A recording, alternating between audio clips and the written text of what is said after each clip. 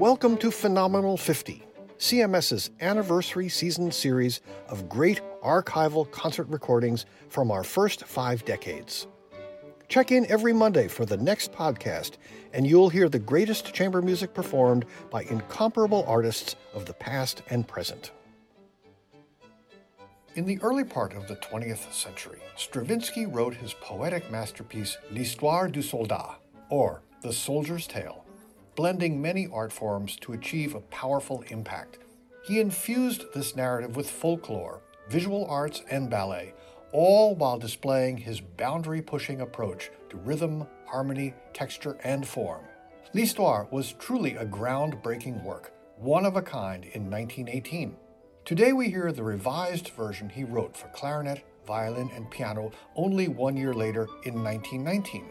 This performance was given on January 22, 1989, by the Chamber Music Society's very own David Shifrin, clarinetist, and Ida Kavafian, violinist, as well as master American composer, conductor, and pianist Lukas Foss.